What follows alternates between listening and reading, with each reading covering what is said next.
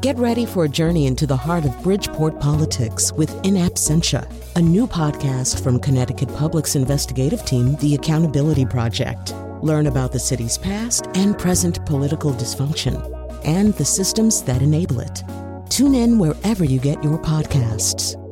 Funding provided by Francisco L. Borges and the Melville Charitable Trust. For decades, the American sports betting industry was only accessible via seedy back rooms and offshore bank accounts. But after a 2018 Supreme Court ruling, betting on your favorite team is as easy as pressing a button on your phone.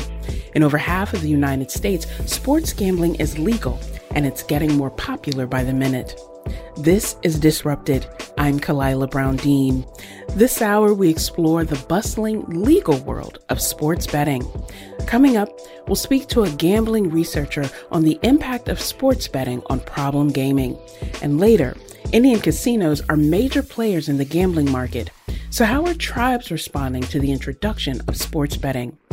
But first, we're going to try to understand how in just 4 years, NFL Commissioner Roger Goodell went from saying this in 2017. I think society in general has a little bit of a change with respect to gambling in general. We've seen that. I think we still strongly oppose in that room and otherwise legalize sports gambling. The integrity of our game is number one. We will not compromise on that. To saying this just last year. The gaming is another way for people to engage. Yeah. Fantasy football became a crazy thing. And that's a form of this in some ways, which is another way for people to engage. They would watch a game to the end because they were watching their fantasy player, even if their team, It's mind-boggling. It really is. It is. But I think this is another extension of that. Our guest, Doug Kazarian, is sports betting analyst for ESPN. He's host of the sports betting show, Daily Wager. Doug, welcome to Disrupted. It's good to be on with you. Thank you for having me. I want to talk about sports betting because even though it's been legalized nationally back in 2018, this isn't new. Sports gambling has a long history here in the U.S. Talk to our listeners about that historical relationship between sports and the gambling industry. That's a great point that you made, that sports betting wasn't invented 4 years ago when the federal ban was removed by the Supreme Court, and now allowing states to go ahead and proceed accordingly. We're at about 35 states, give or take, right now that have legalized sports betting. But it's been going on for decades. And there's always been sort of the game within the game is what it is. And it's just another way to kind of talk about sports through the lens of betting. Think of it as like analytics, right? The basic point spread is often considered just kind of a predictor of the margin of victory. And it sort of levels the playing field. So golf has handicaps, right? It's what's your handicap? Oh, I'm a 5 or I'm a 10 or I'm a whatever. That's really the term that we use in betting is how are you handicapping the game? It just levels the playing field. So it's always been involved in our lives. It's just sports betting was separate than other things. Just it was so under the radar, and back rooms it was considered because there was a federal ban and we had to operate accordingly, whether it be networks and leagues and everything. But it's been going on for a long time, obviously in Nevada, but it's really just another way to kind of add excitement to the game. In Europe, the European model, it's very much more accepted, less stigma, and it is just part of the entertainment of it all. It's just another layer of added of excitement to the game if you are invested a certain way. So and here in the States, there's still a stigma, but it's obviously eroded since the federal ban was removed 4 years ago. You mentioned the game within the game, and one of the areas where this has come up quite a bit has been in Major League Baseball. And of course, you can't talk about the MLB and gambling and sports betting without talking about the Pete Rose scandal. What do you think was the impact of that particular scandal, not just within the sport of professional baseball, but overall when we talk about that stigma and that shame associated with sports betting? Well, the key with Pete Rose is he was involved in the games, right? He was managing, and although he denies, I forget where his denials are right now because he's changed so much over the years, but he did finally admit to betting on games. He just claims that he never did his own team. That was the thing, because we all want the purity and sanctity of the game to remain intact. The leagues want that. The gaming operators want that. no one wants foul play or funny business going on. I think Pete Rose is an isolated incident. I don't think leagues are concerned with that.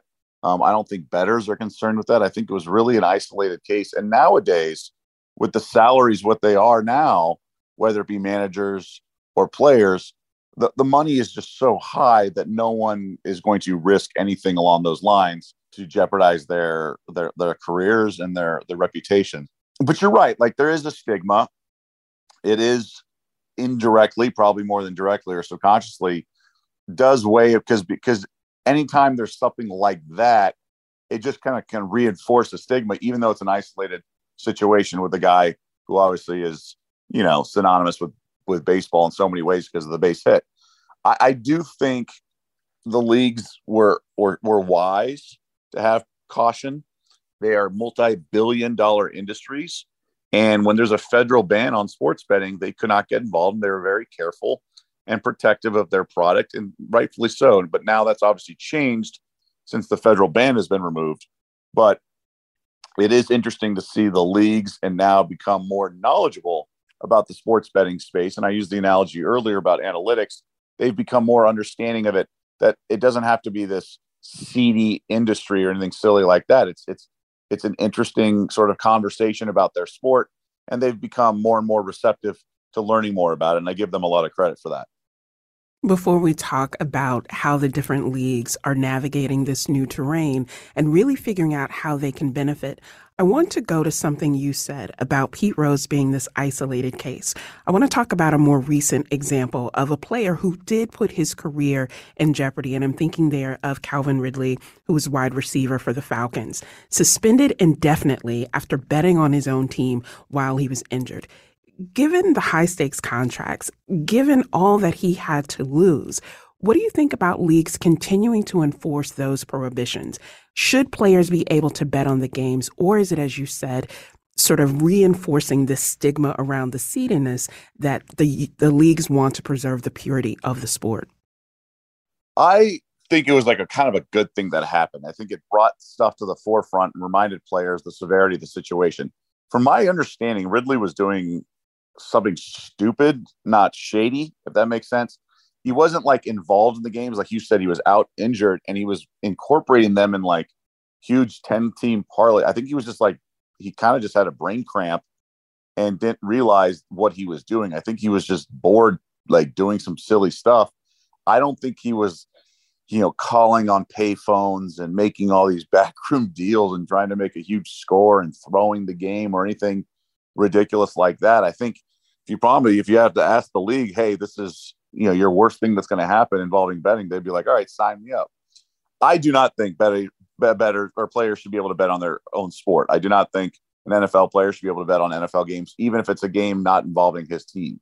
I have no problem if they want to bet in the offseason on like an NBA game or a soccer match. But it raises a question, like in theory, like they're involved in fantasy leagues, right? Like they're involved in certain investment, if you will, on a player's performance. And now I don't think it's at all impacting their behavior in the games or their playing. That would be crazy to suggest.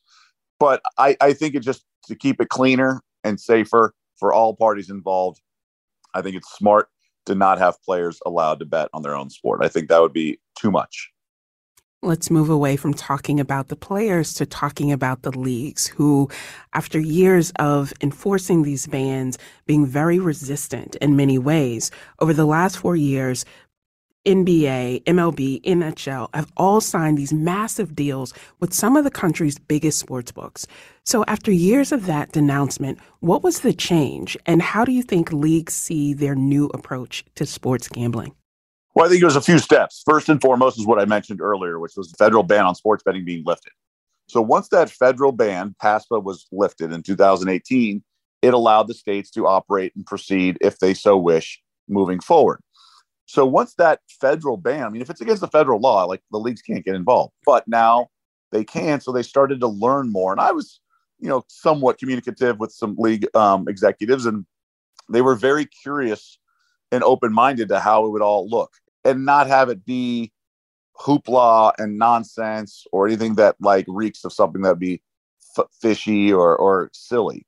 they've done a nice job about being very open-minded about this space that they really knew nothing about because of the federal ban. They were not interested in trying to dip their toe there because they had to respect the federal law. And so once the federal law or the ban was removed, they became more and more. And then they've understood that gaming operators want fair play just as much as they do. The fans can embrace betting in an appropriate way. And, some people want to look at betting as like a vice, like alcohol or cigarettes or whatever.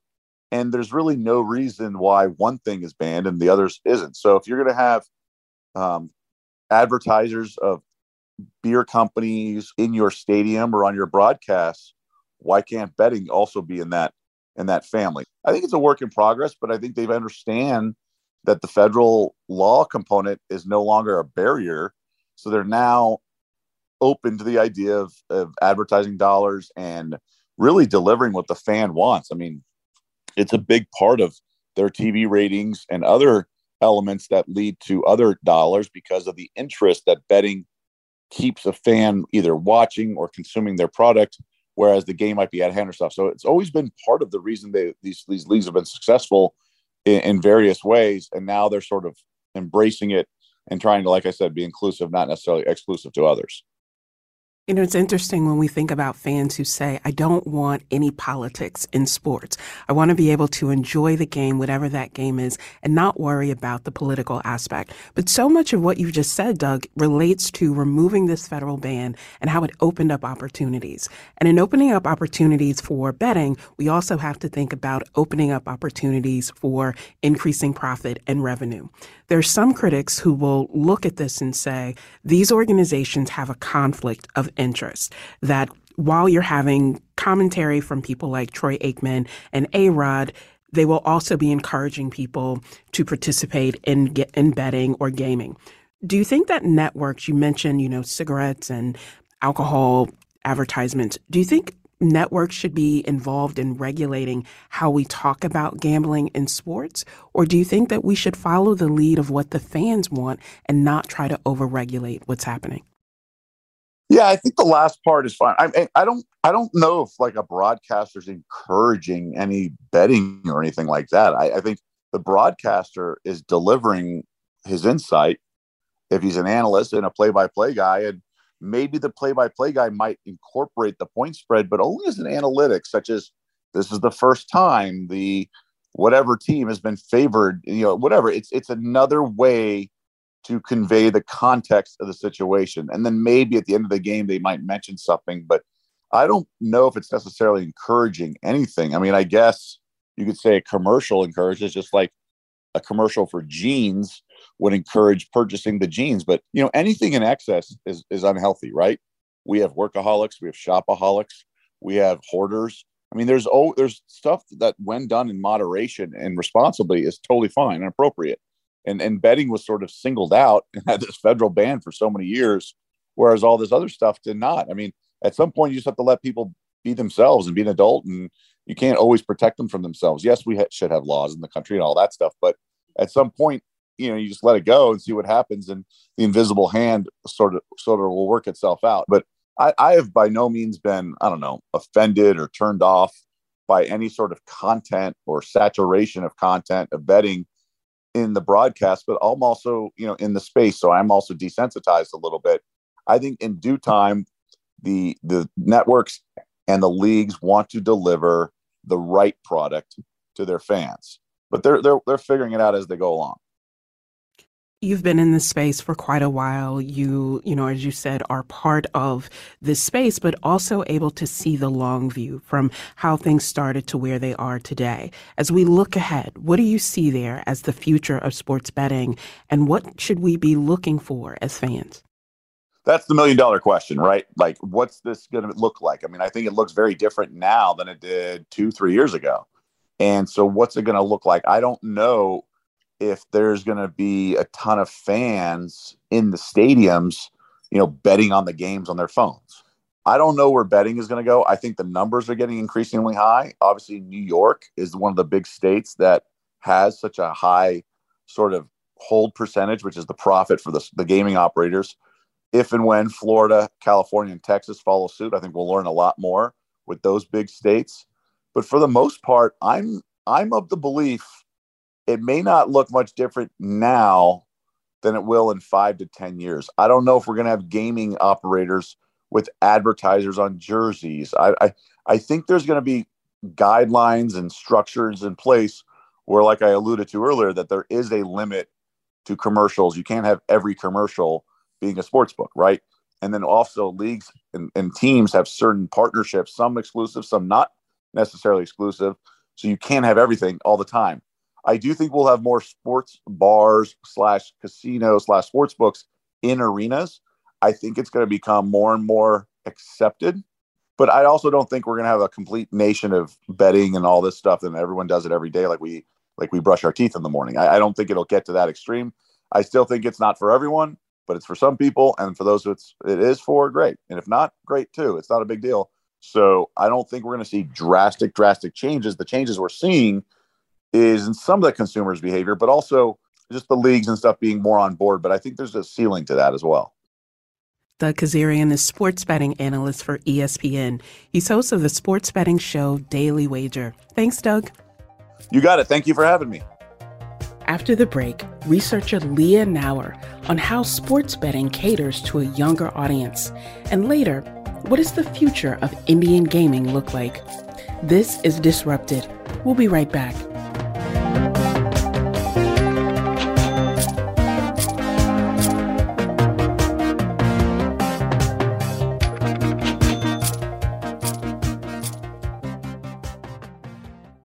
Support for this podcast comes from Hartford Healthcare.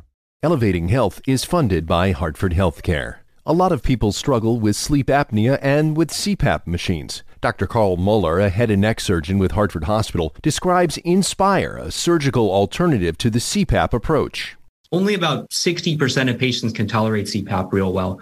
Inspire is a surgical alternative to CPAP. It's an outpatient surgery. It takes about 2 hours. And essentially what it does is it picks up when you're taking a breath and sends a 2-second electrical pulse to the tongue, which causes the tongue to stick out a little bit and stiffen and prevent the airway from collapsing. Hartford Hospital has performed more than 200 Inspire therapy surgeries. If you've tried and failed with CPAP, you could be a candidate for this minimally invasive procedure. Patients with moderate to severe sleep apnea are candidates. There is a weight criteria, so you have to have a body mass index below 35, and you have to have tried and failed CPAP. To learn more, go to ctpublic.org/elevatinghealth. Welcome back to Disrupted. I'm Kalila Brown-Dean. This week on the show, we're exploring the fast-growing world of sports betting.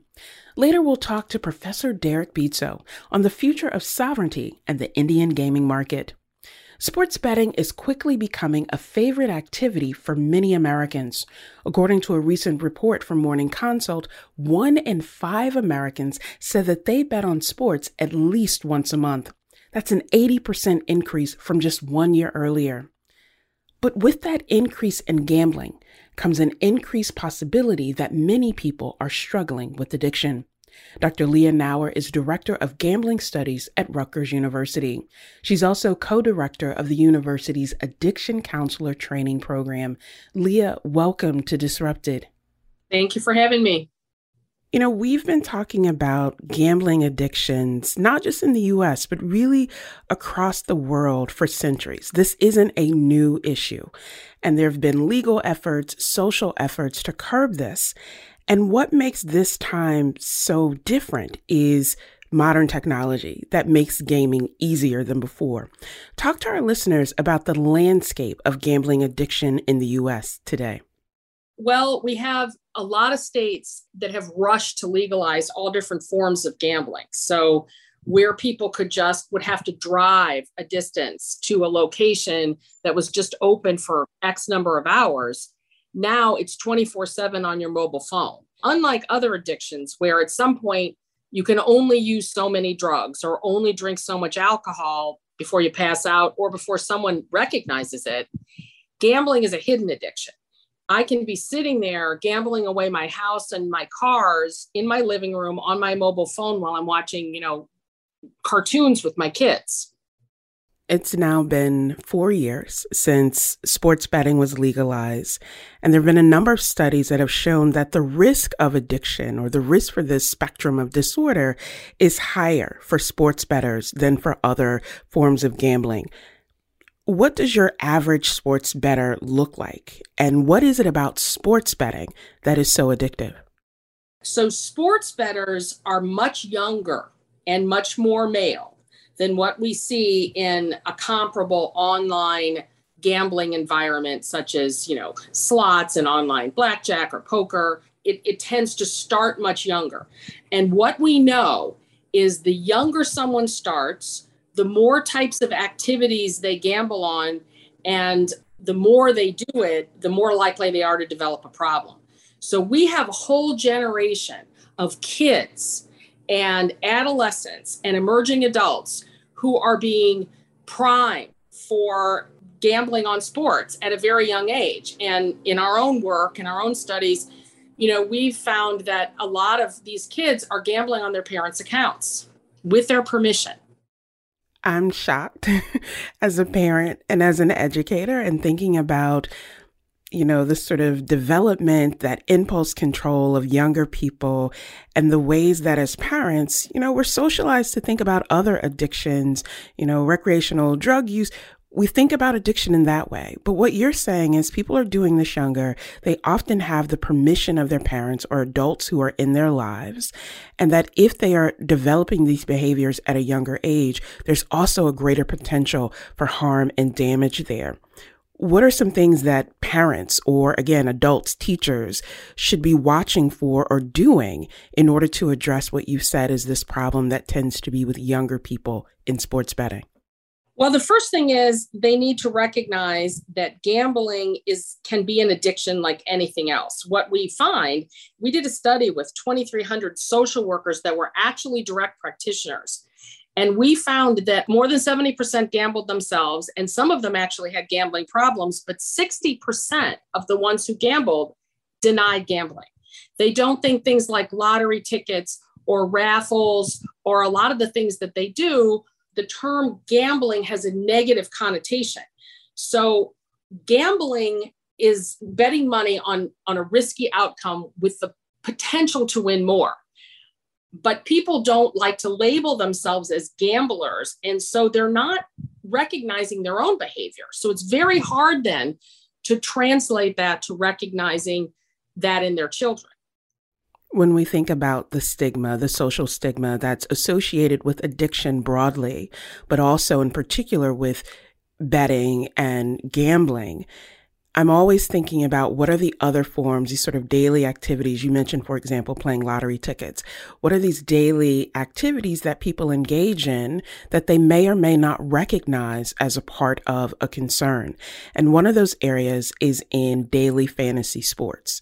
So even before states allowed sports betting or made it officially legal, these daily fantasy sports were quite popular, and I imagine quite popular with many of the same demographics that you mentioned earlier.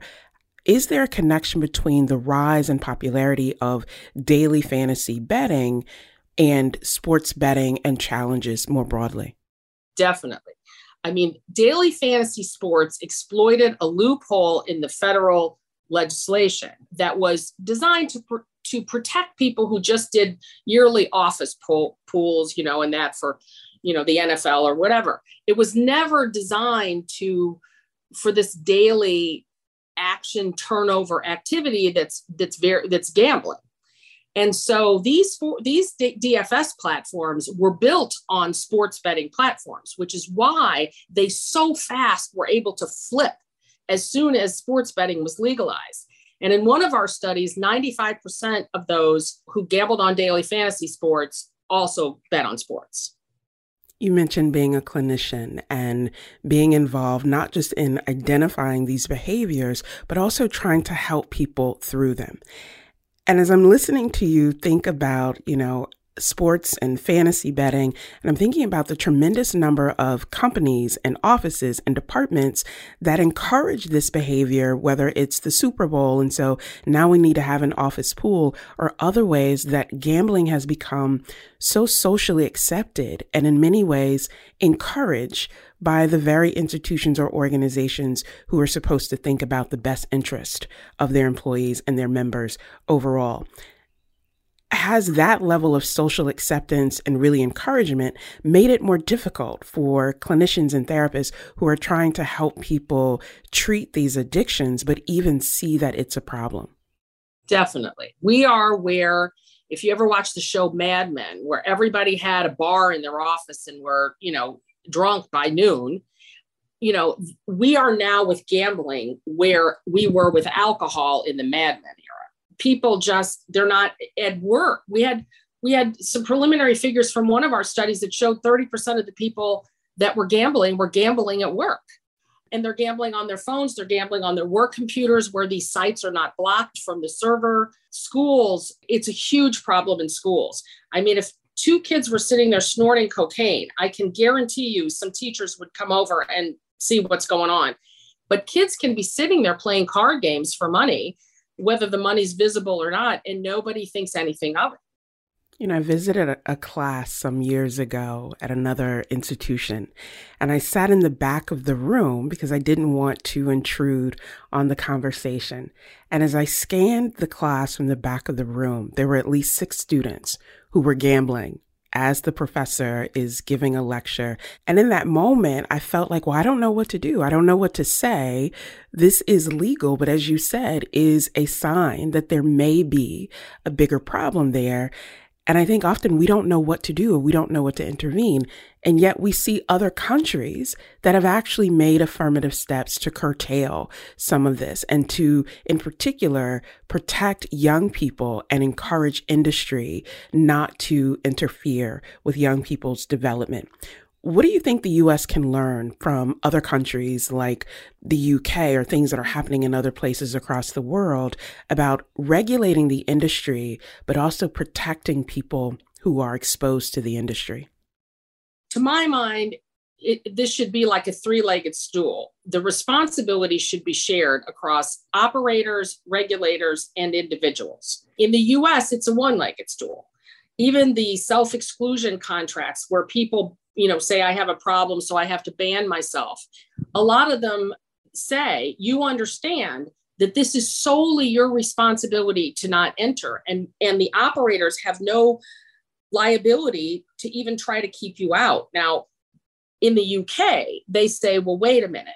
You have a social responsibility because you're making a lot of money. And with sports betting, it's a little more spread out. So, for example, in New Jersey, 4% of all the sports bettors place 30% of all the bets and wager about 46% of the money. With online gambling, it's much higher. About 5% of the people are placing 75% of the bets and spending 65% of the money. So there is a disincentive for operators to really put and enforce limits on people's gambling. And in the UK now, they're getting just draconian fines for allowing people to gamble. And they've just introduced these affordability guidelines. I'm not sure if you are familiar with those.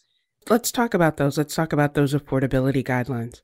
So how they're going to work, it's too early because they don't go into effect till September.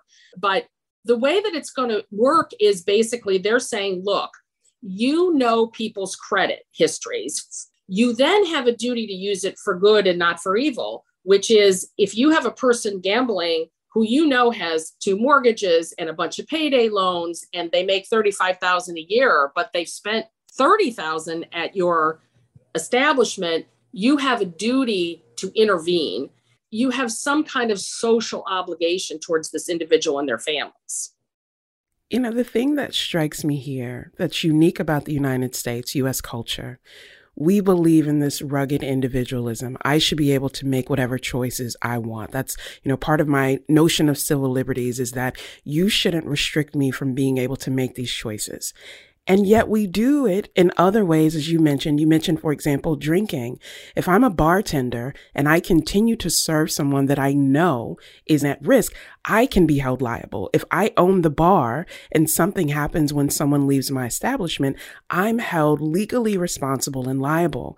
And yet, as you mentioned with gambling, all of the onus is on the individual to recognize there's a problem, and that social responsibility and connection is different. I'm also thinking here about advertising, right? We finally, as a country, realize maybe we shouldn't advertise tobacco products on television, and yet we don't seem to have those same bumpers and barriers when it comes to gambling.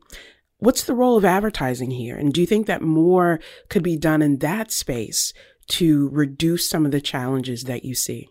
You know, there are 2 studies out of Australia that show that little kids remember the sports wagering advertising, can repeat the terms, know the names of the vendors, and a good proportion of, in a second survey of the adolescents that they surveyed, intend to gamble as soon as they can. And let's add into this, and I know it's not the focus of what you're talking about, but I think it's an important piece, loot boxes and video games, which are gambling. So let's start with 5-year-olds playing Roblox, whose parents give them money to buy loot boxes in Roblox. Roblox is priming them to purchase loot boxes at age 5. And they're getting that excitement that's generated by loot boxes. Now, fast forward to their teenagers, they're spending huge amounts on loot boxes, and they're very accustomed to gambling in video games. And now they've got all this advertisement about all this free money, these basically loot box bonuses they can get if they wager on sports wagering platforms. It is such an easy transition across this entire spectrum. I have no words right now because I'm thinking about how early and how easily and how quickly we prime young people into these behaviors. And as you said, the people who stand to lose the most are young people. These companies are benefiting from it because they're creating lifelong, lifetime people that they can exploit and generate lots of revenue because kids go to school and talk about it with their friends, or everyone wants to have this access. For people who are listening to our conversation today, who are sharing the kind of shock that I have, but may be concerned that they may have a problem or that someone they love, a person in their life, may be struggling, what would you say to them about how they can get help and how they can get support? Well, most states, and if you go to the National Council on Problem Gambling website, it can link you to your state. There are hotlines that also can inform you, but most states have free counseling for gambling. And, you know, states like where I am in New Jersey also treat the family members because they stand to lose an enormous amount, and they can be homeless through no fault of their own and through no knowledge of their own. So I would say the first thing is see if your state offers this state-sponsored treatment and avail yourself of it, even if you're not the individual who's gambling. This is a conversation that I hope people will listen to and take heart because, as you said, even if it's not you as an individual who may be dealing with this challenge, we could be connected to people who are. And what do we do as a unit, as a community, in order to support that? Leah Nauer is professor and director of the Center for Gambling Studies at Rutgers University. Leah, thank you so much. Thank you. Thanks for having me. You can find links to resources on treating gambling addiction by visiting our website at ctpublic.org/disrupted. When we return, Derek Beetso from Arizona State University. He'll talk about the role that gambling plays in the future economies of Indian tribes. This is Disrupted. Stay with us.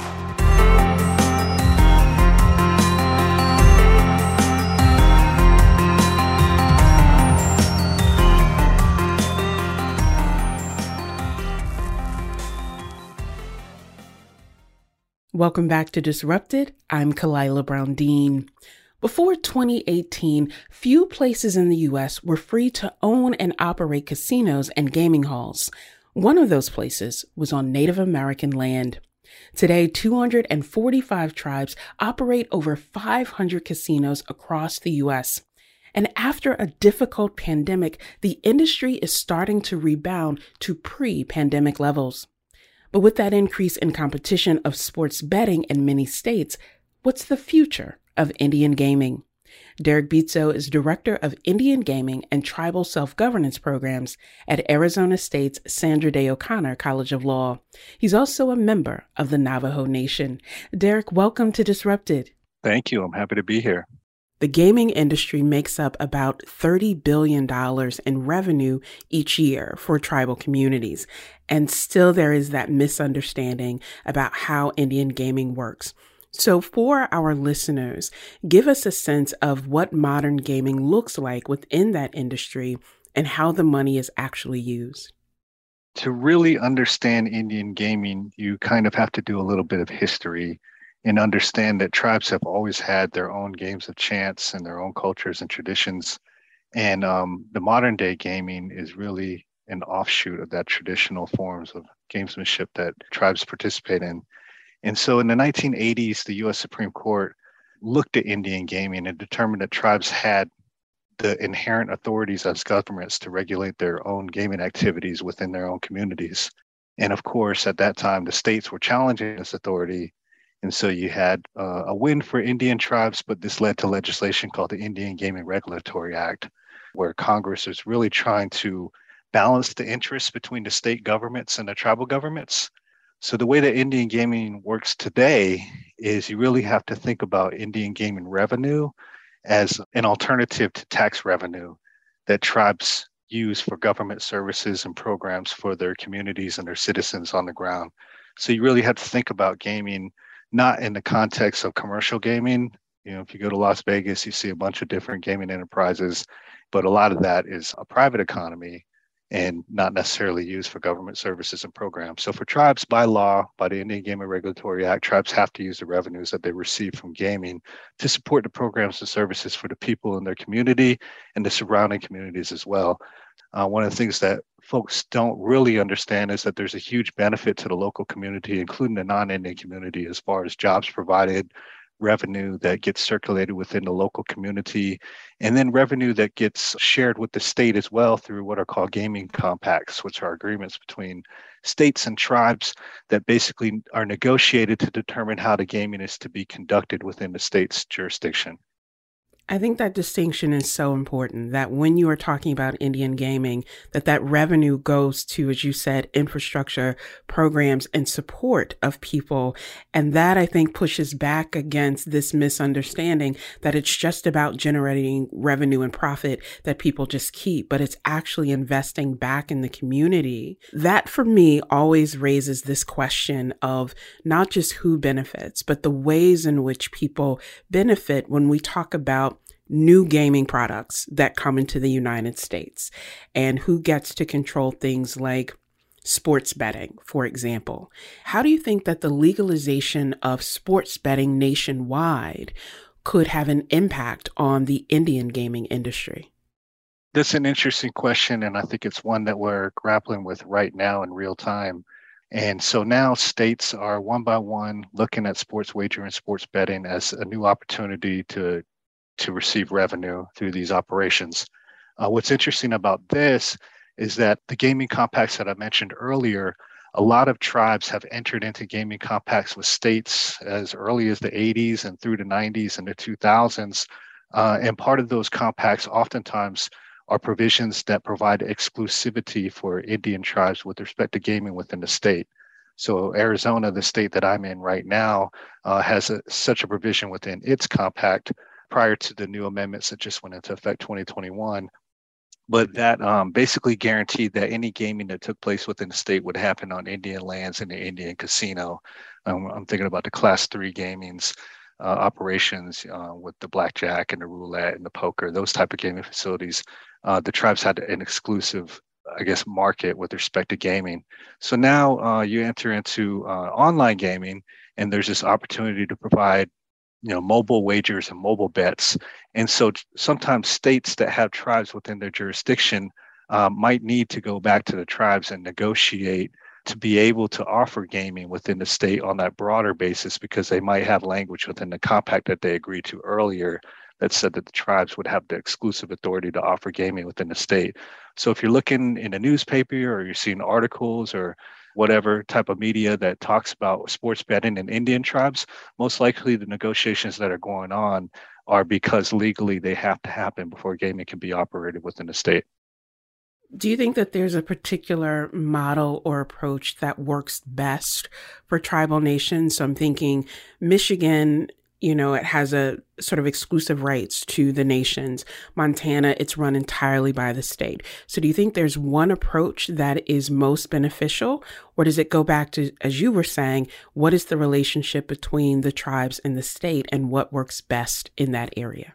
Yeah, I think you'll have to see, everything has to be done on a fact-by-fact basis, right? Certain states will have different relationships with tribes, either good relationships or bad relationships, and that will definitely come into play depending on the number of tribes within the state. There are over 100 tribes in the state of California. There are about 22 in Arizona. They're about in the 40s in Oklahoma. So depending on the state, you might have, numbers, issues. Connecticut has 2 tribes in the state that offer sports betting. And I understand that they're doing relatively well. And so for some tribes, different approaches might work. And then for other tribes, other approaches might work. You mentioned California, and so I want to go there because California as a state is one of the largest states and is holding off on implementing sports betting until it hears from the voters. And so this fall, there'll be 2 ballot questions related to sports betting. Walk us through those 2 ballot questions and what impact or signal you think they could have, not just for California, but really across the U.S. Sure. So a number of states have already implemented sports betting. I think Michigan was one of the first with tribes in it to do so. The California tribes have had the opportunity to see how sports wagering has played out in each of the different states. They've seen it, in the different systems. And so what's on the ballot initiative now are really kind of 2 different approaches. One would be the mobile betting approach that's in Arizona and Michigan, where you have third parties like FanDuel and other entities that come in and play kind of that middleman party with respect to the operations. And they really help to create the platforms for offering bets throughout the state in any locations. So that's one of the ballot measures that's being offered to the folks in California. The other is being supported by a large number of tribes, and this one would limit sports wagering to just brick and mortar sports wagering facilities on Indian lands and Indian reservations. So you can kind of look at it as the current model for Indian gaming in California, but with an additional gaming opportunity in those brick and mortar facilities. And the tribes have pointed to this version as the version that most respects tribal sovereignty and tribal authority. And they've been pointing to the other version as really benefiting out-of-state parties and potentially impacting revenues for those programs and services that tribes provide that we talked about earlier. It sounds from what you're saying that these ballot questions aren't just about gaming, but on a broader level, it's about respecting sovereignty and respecting the autonomy of people to decide what's best for their area. And I know that has not just been a historical struggle, but as you mentioned, is ongoing. But I want to ask you about a recent development that fits in somewhat here, and that is that President Biden has now appointed a new U.S. Treasurer, or has announced his intention to appoint Lynn Malerba, who is lifetime chief of the Mohegan tribe here in Connecticut. That's happening at the same time that the White House has announced it will create this Office of Tribal and Native Affairs at the Treasury. Do you think we're finally starting to turn a corner in the U.S. when it comes to respecting the connection between sovereignty, economic development, and intent? Or do you think it's too early to say whether we're moving forward on that path? I think we've been moving forward on that path for a long time now, as far as advocates and folks on the ground doing the work. The Biden administration has made a number of commitments to Indian tribes before the election, and they've been doing their best to follow through on that. We've seen a number of federal judges that are appointed that are Native. We've seen this recent announcement of this post for Chief Malerba. Congratulations to Chief Malerba. She's an awesome individual and the perfect person for that job. And so I think Indian country in general is feeling very supported by the administration right now. but a lot of the issues that we were talking about earlier are kind of happening at the state level. So with respect to Indian gaming under the Indian Gaming Regulatory Act, that is actually occurring under the regulatory body of the National Indian Gaming Commission, which is a body that rests within the Department of Interior. And so that kind of follows that model that you're discussing with Chief Malerba and the Biden administration having a little bit more fingers on the pulse of what's going on. And so when you look at sports betting, tribes are finding themselves in a situation where the gaming that's being offered is not being offered in the way that they're used to. It's not one system nationally. It's being, conducted in various states in different ways. And so that's really kind of the issue in California and in other states as well. Let's talk then about how what's happening at the national level, what's happening at the state level, and how it all connects. A lot of people have been talking about the U.S. Supreme Court this session for overturning Roe v. Wade and for kicking this decision back to the states. But there are also two key cases or rulings that the justices made this year that relate to the things that we talk about. One out of Texas about whether tribes can operate bingo halls, another out of Oklahoma about prosecuting crimes in Indian country. How influential do you think that these two cases are to the kinds of concerns that you've mentioned today about Indian gaming, about sovereignty, and about the path forward? Sure. So the Isleta del Sur case that you referenced earlier was a huge victory for the two tribes in Texas, the Isleta del Sur tribe and the Alabama Coushatta tribe. They were operating these bingo halls on Indian lands. And so it falls into that framework, arguably, of the Indian Gaming Regulatory Act.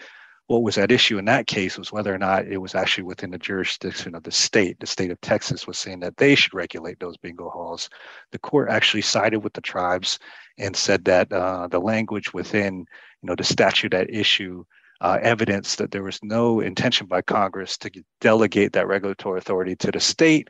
And so the tribes could offer their Class II bingo operations on par with other tribes throughout the United States under the Indian Gaming Regulatory Act. So that was a huge victory and put those tribes in Texas on the same playing field as other tribes throughout the United States with respect to Class II gaming. So that was a good victory. The Castro Huerta decision was actually a criminal law case, and that basically said that when it comes to criminal jurisdiction over non-Indians that commit crimes against Indians within Indian territory, that the state has concurrent jurisdiction with the federal government to prosecute those crimes. Prior to last week, everybody had understood that that was exclusively federal jurisdiction. And so it adds another layer of criminal jurisdiction within Indian country, but only with respect to crimes committed by non-Indians against Indians. And there was some language in that case that I think a lot of folks in Indian country were a little bit upset about. There was kind of a presumption that was included in there that presumes state jurisdiction over Indian country. And I think tribes will probably see maybe future challenges in other areas outside of criminal justice that cite to this decision. And I think tribes are, on the same page and trying to figure out strong legal arguments and ways to address that in the future. As we come to the close of our time together, I want to ask a question that looks ahead to the future, because we see so many tribal nations who are pushing to diversify their economies, to say we need to have these multiple ways to fund the kinds of projects to support people the way that you mentioned at the top of the conversation, and now looking at things like manufacturing or renewable energy in addition to gaming in particular areas. As we look ahead to the future, what is it that you see or that we should be focusing on when we think about tribal economies in the future? Sure, and I appreciate the question. I think it's so important, and I think a lot of tribes are really in this stage of trying to diversify their revenue streams. Indian gaming has been a huge blessing to a lot of tribes. They realize that, but I think a lot of tribes are seeing about other ways where they can enter into. A lot of it is hospitality industries, right? So you see a lot of tribes that are developing, down the street from me is the Gila River Indian Reservation. They have a Firebird Raceway. They just signed a contract to host games for the local professional soccer team. And so you'll see that the tribes are really looking at this as economic development, like cluster economic development, right? So you have an anchor being the tribal casino, and then you have other types of facilities that kind of sprout out from there, gas stations, convenience marts. And that's so important for tribes for a number of reasons. One, there's not a huge private economy on Indian reservations, so it creates a private private economy in a lot of respects. It brings people into the reservation to help support the Indian tribe with their dollars, and it provides jobs for the citizens on the reservation and also for folks living around Indian reservations. So for tribes, I think the more they can diversify their economies, the more they can think about areas where they can bring in revenue, I think the better. And so when you think about tribal economies, I think you have a lot of young, intelligent, bright minds on the ground that are thinking about those next steps and what to do with the economies on the reservation. And so I think the future is bright. I think we have a lot of great professionals out there and a lot of bright minds, and that always gives me comfort in looking towards the future. Derek Bietzow is Director of Indian Gaming and Tribal Self-Governance Programs at Arizona State's Sandra Day O'Connor College of Law. He's also a member of the Navajo Nation. Derek, thank you so much for joining us. I appreciate it. Thank you for the invite. Disrupted is produced by James Scoble-Wolf, J. Carlisle Larson, and Katie Tolarski. Our interns are Anya Grandowski and Mira Raju. You can listen to all of the previous episodes of Disrupted by finding us wherever you get your podcast. Just search for Disrupted and Connecticut Public. You can listen when it works for you. I'm Kalila Brown-Dean. Thanks for listening.